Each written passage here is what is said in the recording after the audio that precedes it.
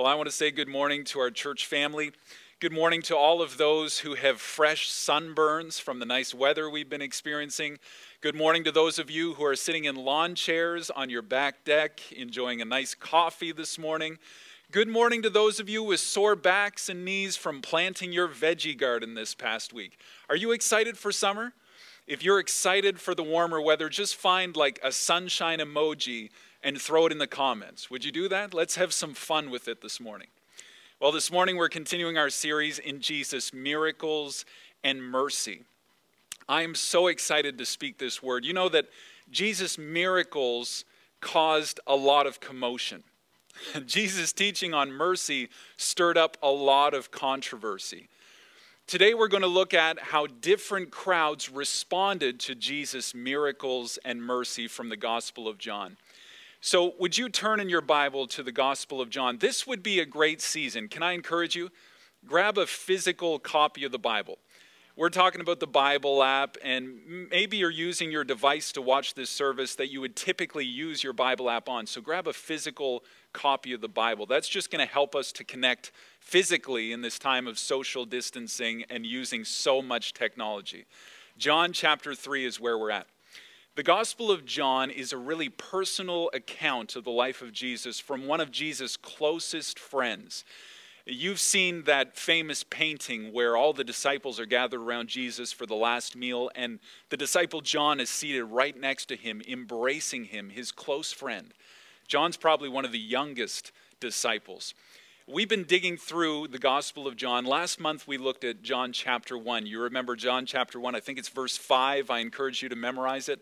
The light shines in the darkness, and the darkness has not overcome it. That's John chapter 1. The purpose of John is the same as Jesus' purpose for his miracles. The purpose for Jesus' miracles is so that you would know, so that you would believe that he is the Messiah, and believing you may have life in his name. Well, the Gospel of John is the same purpose, so that you would know and so that you would believe. The Gospel of John records so much of Jesus' interaction with people. Do you realize that much of Jesus' teaching was not just to large crowds? Much of Jesus' teaching was one-on-one conversation with individuals. And we'll see one of those conversations here in John chapter 3, along with next week in John chapter 4, and a few as we go from there. I want to dig into this whole idea of miracles and mercy and how people responded to the signs that Jesus performed, but also to his teaching on mercy. The grace that he was instituting was so counterintuitive in an age of law and condemnation.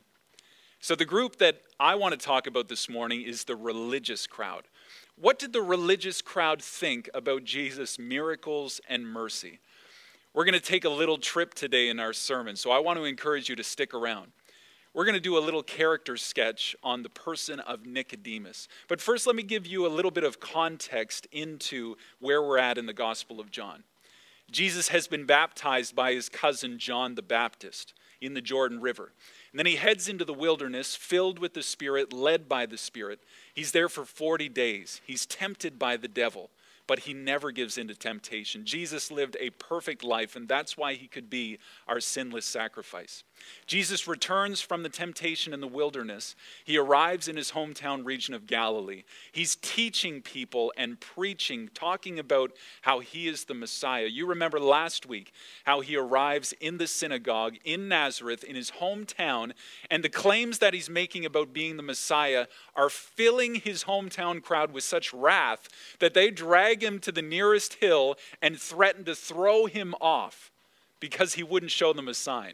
He wouldn't do the same miracles that he was doing in Capernaum.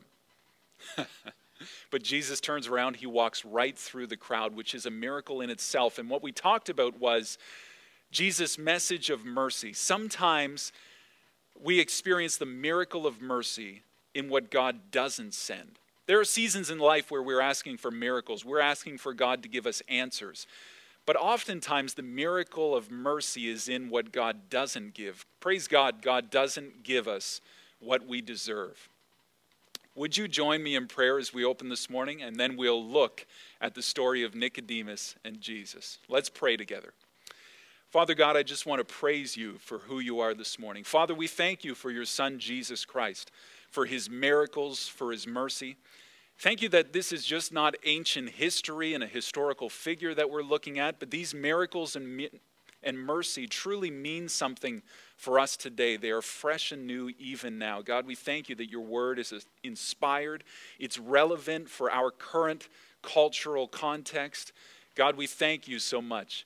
God, we pray now as we look into the story of Nicodemus and his conversation with Jesus, what Jesus' miracles and mercy meant to Nicodemus being a religious leader. God, help us to open our minds and hearts for what you want to accomplish in our life today. We thank you for who you are today. In Jesus' name, amen. John chapter 3 and verse 1. Now there was a man of the Pharisees named Nicodemus, a ruler of the Jews. Nicodemus is a Pharisee. He's part of the Sanhedrin. It was the top 70 Jewish Pharisees that were the religious rulers of the Jewish people. And Nicodemus holds a prominent position in the Sanhedrin among the Pharisees. He is the teacher of Israel, is what Jesus calls him. He's a Pharisee of Pharisees. The name Nicodemus actually means Nico, victory, and Demas, slave.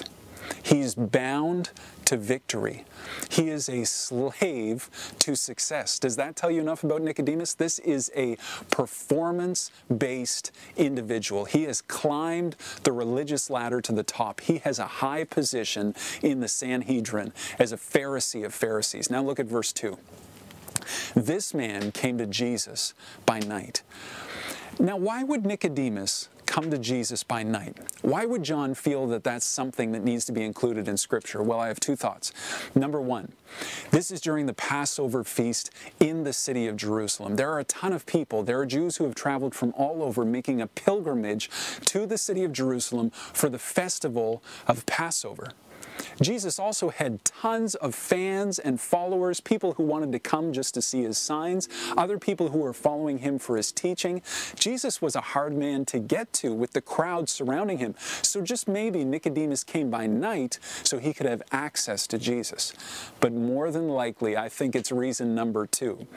Nicodemus was using darkness of the night as a cover for what he didn't want people to see.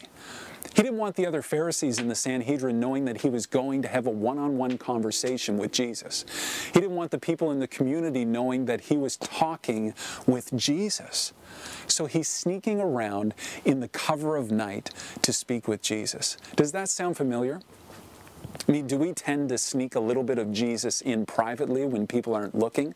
But then in public, when our colleagues ask us questions, well, we don't have any comment on that. The Apostle Paul says, I am not ashamed of the gospel of Jesus Christ, the good news, for it's the power of God. Don't be ashamed of Jesus. So why did Nicodemus take the chance? Why did he risk his reputation, his position, his religious authority to talk to Jesus? What did he want to know? What questions did he have? What was this conversation going to look like? This is the tension that we're going to dig into. Look at the rest of verse 2. Nicodemus said to him, Rabbi, which means teacher, scholar, we know the Pharisees, the Sanhedrin, the religious community, we know that you are a teacher come from God. For no one can do these signs, no one can do these miracles that you do unless God is with him. Now he is so close, so close. Can you sense it? Jesus, you must be from God. Jesus, God must be with you. Nicodemus is what we would call a seeker. He's right on the edge. He's leaning in. He's been watching Jesus. He's been studying Jesus. He's been talking about Jesus. He wants to know more about Jesus, but he's not ready to commit. His curiosity is enough that he's willing to sneak out in the night and have a conversation with Jesus to see if he can answer his questions, but his faith is not strong enough to fully commit. You see, all of Nicodemus' tradition told him that Jesus was out there.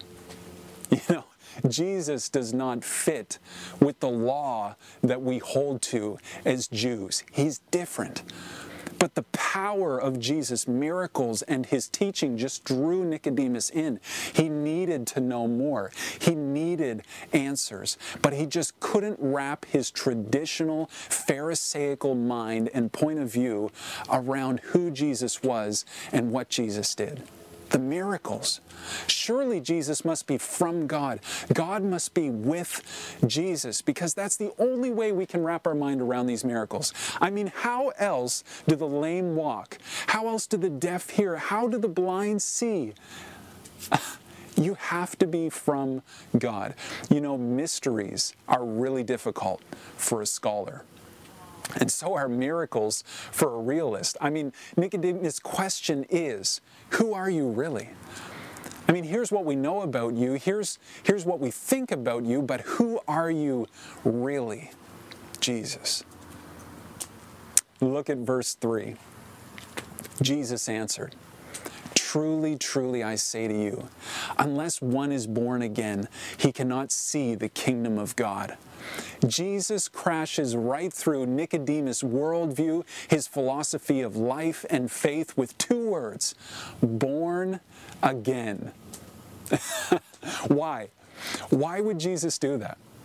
I mean, Nicodemus came for a one-on-one conversation. He obviously wants to talk. So why, after one statement, would Jesus cut right to the chase? Why not have a little more of a soft conversation and invite him in? You know, let's ask some leading questions. Nicodemus, what do you think about this? Nicodemus, how do you feel about that? And then get to the root of the conversation. But Jesus cuts right to it. Now, picture this. Somebody sends you a text message, one of your neighbors, friends, colleagues, and says, "Hey, don't you go to Faith Baptist Church?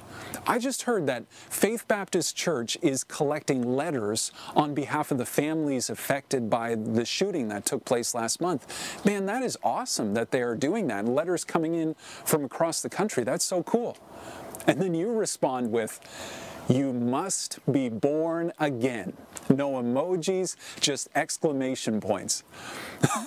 Well, can I encourage you? That would probably be the end of the conversation right there. So why did Jesus cut right to the heart of the matter? Here's the truth.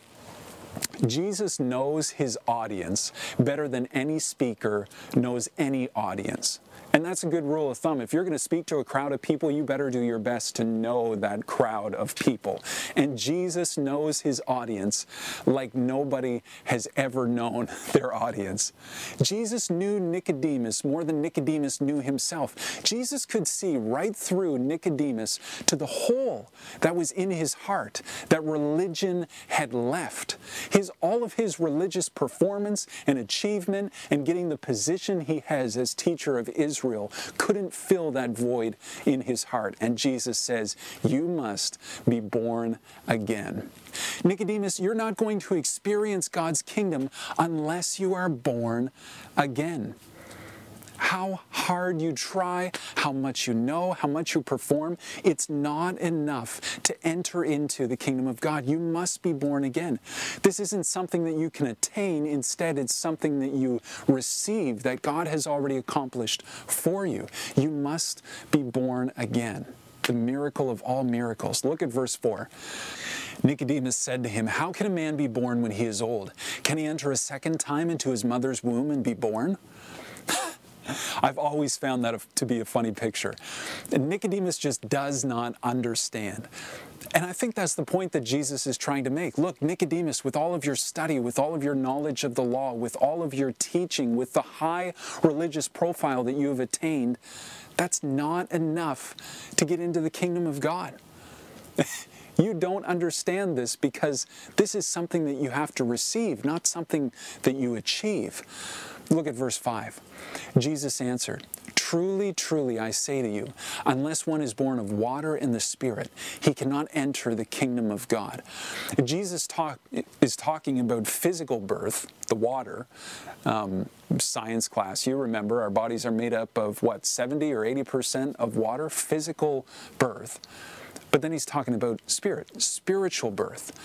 He's talking about a change so radical, so much more than this physical life has to offer.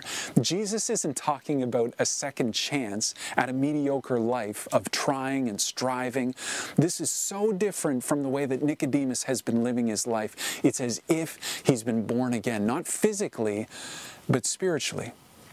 Look at verse 6. That which is born of the flesh is flesh. That which is born of the Spirit is spirit. Do not marvel that I said to you, you must be born again. The wind blows where it wishes. You hear its sound, but you do not know where it comes from or where it goes. So it is with everyone who's born of the Spirit. You know, Jesus turns to a parable, which he often does in his teaching. He uses an earthly example to illustrate a spiritual principle, and this time he talks about the wind. The Greek word for wind is the same Greek word for the Spirit. You can't see the wind. You can't see it. You can see the effects of the wind. You can see the leaves as they move in the trees as the wind blows through. You can see where the wind has been. You can't see where the wind is going. You can't see the wind itself. It's the same with the spiritual realm. You cannot see the Spirit, but you can see the effects of the Spirit. You can feel the power of the Spirit. You can see how the Spirit changes the atmosphere, but you cannot see the Spirit. In one sense, it's a mystery. Look at verse 9. Nicodemus said to him, How? How can these things be? Jesus answered him, Are you the teacher of Israel, and yet you do not understand these things? Oh boy. I mean, how can you be the teacher of Israel, a Pharisee of Pharisees, in the Sanhedrin, teaching through the Old Testament scripture, the law, the prophets, and not know about spiritual life, spiritual rebirth? I mean, surely Nicodemus must have read Ezekiel chapter 36, where God talks about giving them a new heart and putting a new spirit within them, taking out the heart of stone from their flesh and putting in a heart of flesh. And God says, I will put my spirit within you. How could Nicodemus have missed that? As a church, we've been going through the Bible. We're on a 3-year journey through the Bible. What are we, about 2 years in? We've gone through the Old Testament, and we've been pointing out all of the stories in the Old Testament and how they point to Jesus, how they point to God's plan of redemption for all of humanity. How could Nicodemus miss it? Well, the truth is, a lot of people miss it. A lot of times we miss it.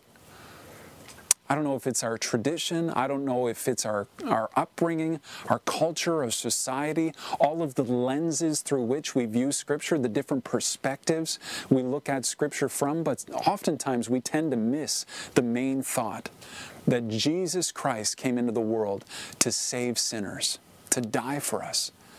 Praise God for the miracle of all miracles. Look at verse 11.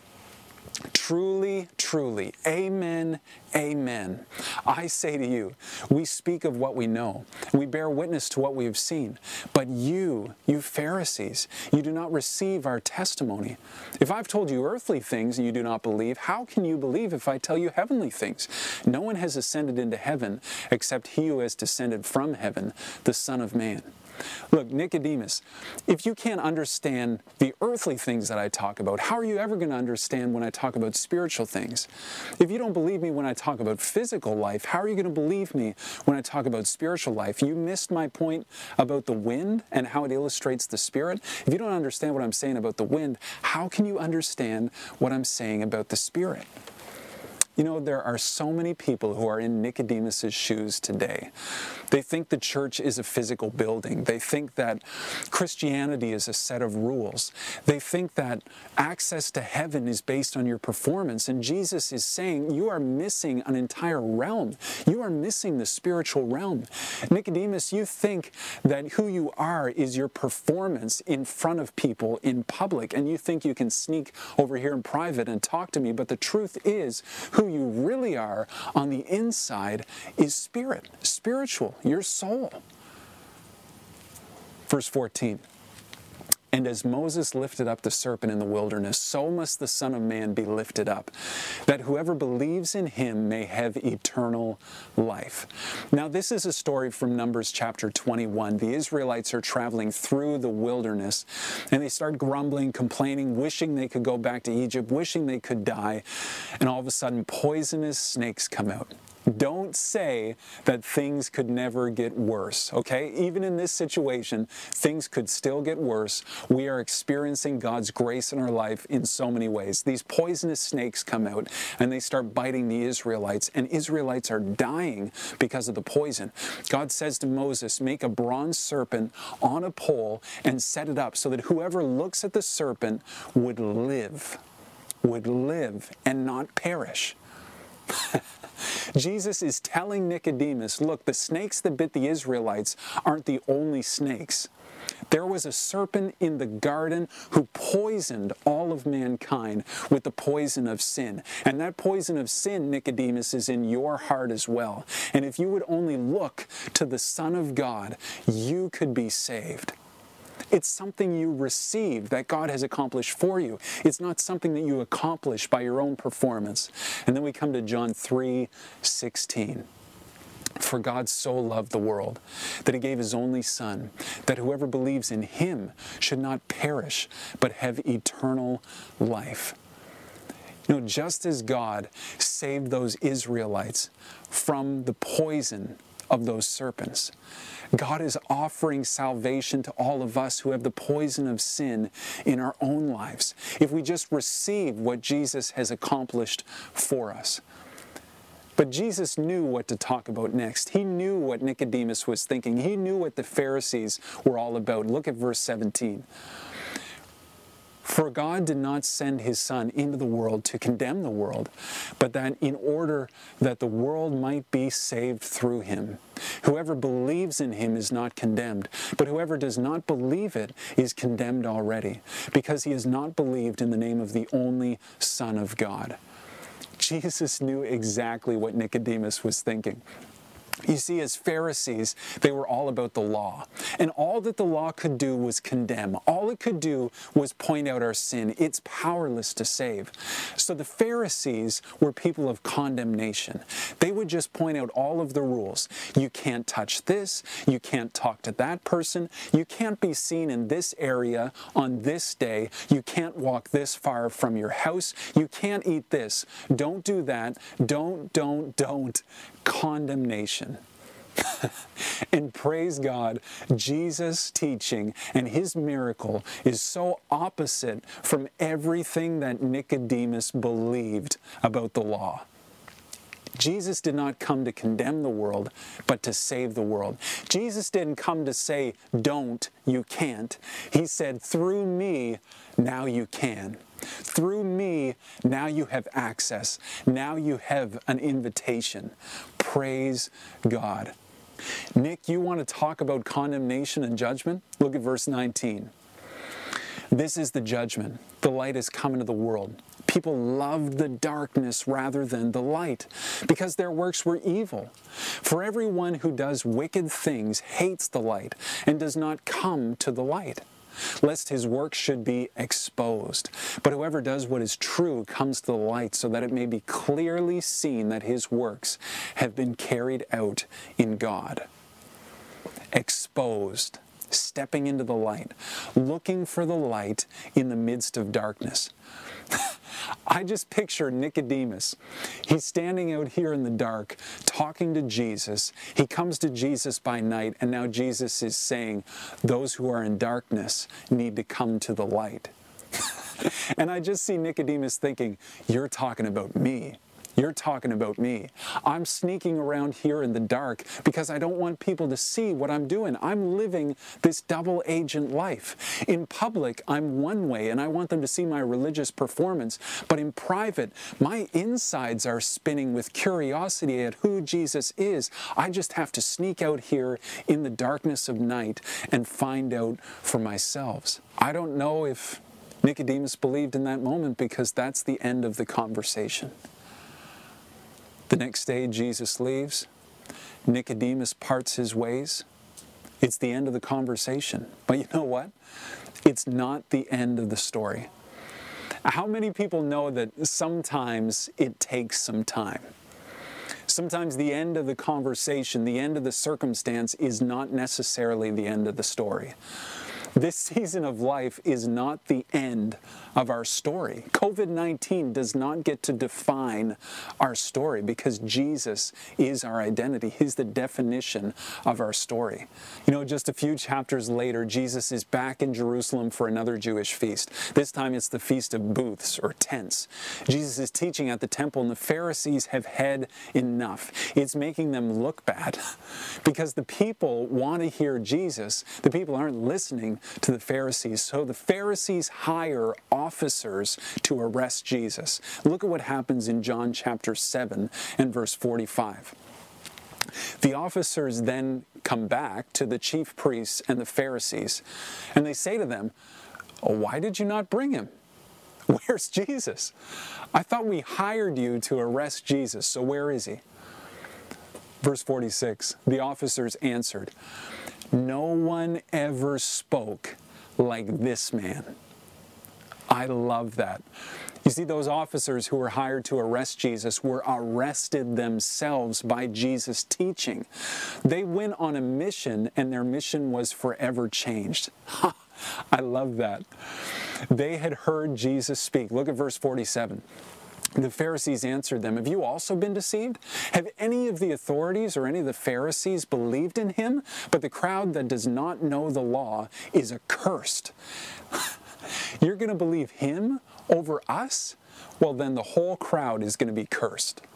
You know what? Nicodemus is sitting here in the Sanhedrin with the Pharisees, watching this take place, and he decides, I have to do something. I have to stand up and say something. So here's what he does. In verse 50, Nicodemus, who had gone to Jesus before, and who was one of the Pharisees, the Sanhedrin, said to them, "Does our law judge a man without first giving him a hearing and learning what he does?"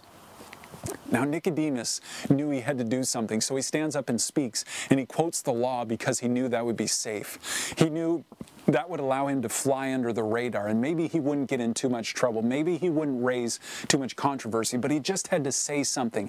You see how he's like right on the edge? He knows he's got to stand up for Jesus, but he doesn't want to compromise his position, his performance, so he just tries to fly under the radar. He doesn't want to make a full commitment. You know, a number of chapters later, John tells us that Jesus is back in Jerusalem for another Passover festival, except this would be his last. He rides a donkey into the city of Jerusalem, and he enjoys the Passover meal for the last time with his disciples. Then he goes to the garden to pray. He's betrayed in the garden. He's arrested in the garden, and then he's pushed through a false trial that's rushed through the night. He's crucified an innocent death on a Roman cross. And then look at John chapter 19 and verse 38. After these things, Joseph of Arimathea, who was the disciple of Jesus, but secretly for fear of the Jews, maybe Joseph of Arimathea is kind of in the same boat that Nicodemus is, he asked Pilate that he might take away the body of Jesus. Pilate gave him permission, so he came and took away the body. Nicodemus also, who earlier had come to Jesus by night, came bringing a mixture of myrrh and aloes, about 75 pounds in weight. You cannot carry 75 pounds of myrrh and aloes without being seen. Nicodemus has finally come out, and he's finally letting everybody know that he is fully committed to Jesus. In the light of day, in public, his reputation on the line, his religious position is on the line, and he is going all in on Jesus. He is literally putting his money where his mouth is. You know, for Nicodemus to have gotten 75 pounds of myrrh and aloes today would cost about $100,000. Can you believe that? $100,000. This Pharisee of Pharisees put his money where his mouth is. He went all in on Jesus. He decided to follow Jesus, fully committed, no turning back. Here we see Nicodemus who hid under the cover of darkness, now is carrying the light of the world. The body of Jesus, broken for him. You know, our motto here at Faith Baptist Church is share the journey. God created us for relationships, a community with one another, and then ultimately with God himself. And I don't know today where you're at in your journey, but in every journey there comes a sticking point. There comes a turning point, a point of decision, a fork in the road, where we need to choose to pull the car over and get out and let Jesus take the wheel. And that was true for Nicodemus' life. I don't know if you're at that point in your journey where it's time to make a decision or not. Maybe like Jesus, maybe like Nicodemus meeting with Jesus, you have this churning curiosity and you're hearing about Jesus, you're hearing about his miracles, his mercy, and you just need to know more. You have questions. Who is this Jesus really? What do the miracles mean? What does his mercy mean? You know, maybe like Nicodemus, you've tried a life of performance, a life of religion, a life of following the rules, and that's left you empty, and breaking the rules, and that always leads to consequences. You know what? In a life of competition and performance, there's always going to be more competitors. There's always going to be another step to take.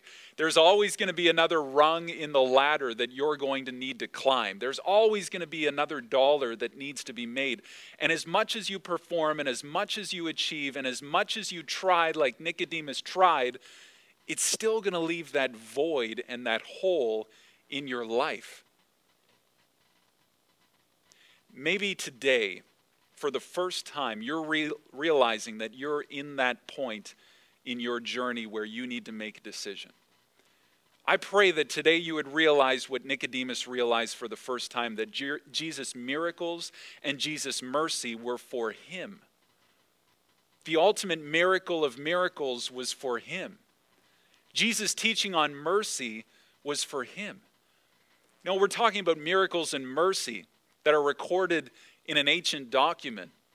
But we're not talking about ancient findings that have nothing to do with our life today. Jesus' miracles and his mercy are for us today. His miracle is for you. His mercy is for you. The miracle of all miracles is available for you today.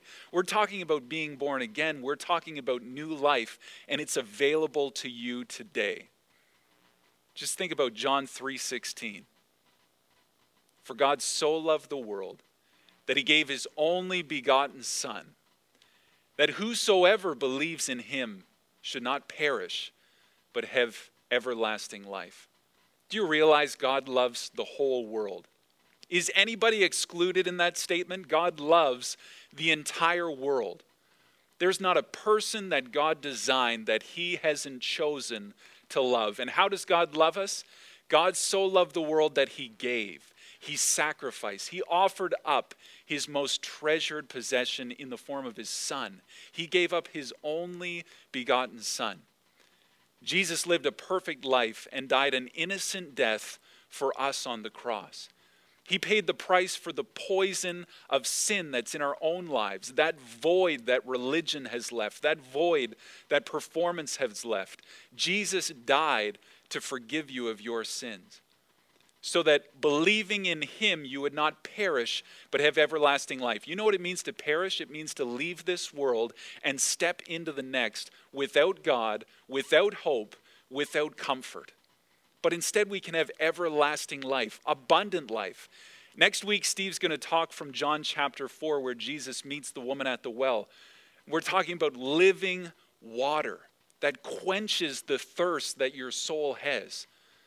Today you can be born again. Today you can know that that void in your heart, that emptiness inside of you, that true person that you really are on the inside, your spirit, can be fulfilled and given new life and new birth and be renewed because of what Jesus Christ has accomplished for you. All you have to do is admit that that problem exists within you, that poison of sin. Believe that Jesus died to forgive you and rose again to give you new life, and then call on the name of the Lord and you will be saved. I pray that today would be the point in your journey, just like Nicodemus, when he decided to go all in on Jesus and put his money where his mouth was, to make a decision to stand up for Jesus because he realized that he needed to be born again. I pray today you would realize that Jesus' mercy and his miracles are for you. Would you join me in prayer? And then our band's going to return for another song. God, I pray today there would be people who would choose to follow you. God, there is no greater choice in this life than to choose the miracle of all miracles that you offer freely to us. God, thank you that we don't need to earn it. We could never deserve it. We can't achieve it. We can't perform enough religious performance to attain it, because the goal, the mark, the standard is your holy perfection. Jesus, thank you that you came to earth, died on the cross, and rose again to offer us that holy perfection, that righteousness in place of the sin that's in our own souls. God, I thank you so much for who you are today. I thank you for your Son, Jesus Christ. I thank you for the salvation that you offer us. I thank you for the hope, the new life, the community, the new purpose and mission that we get to enjoy, all because of you, Jesus. God, we want to praise you today.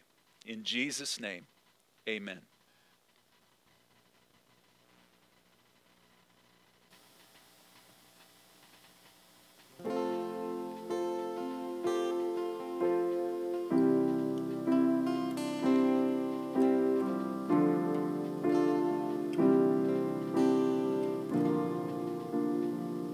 I choose to worship, I choose to bow. Though there's pain in the offering, I lay it down. Here in the conflict, when doubt surrounds, though my soul is unraveling, I choose you now. I will praise you through the fire, through the storm, and through the flood. There is nothing that could ever steal my song. In the valley, you are worthy, you are good when life is not. You will always and forever be my song.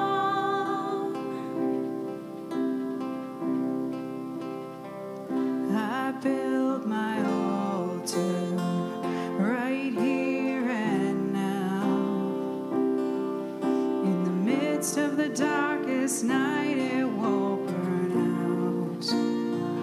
For you are perfect, no matter what. In the joy or the sorrow,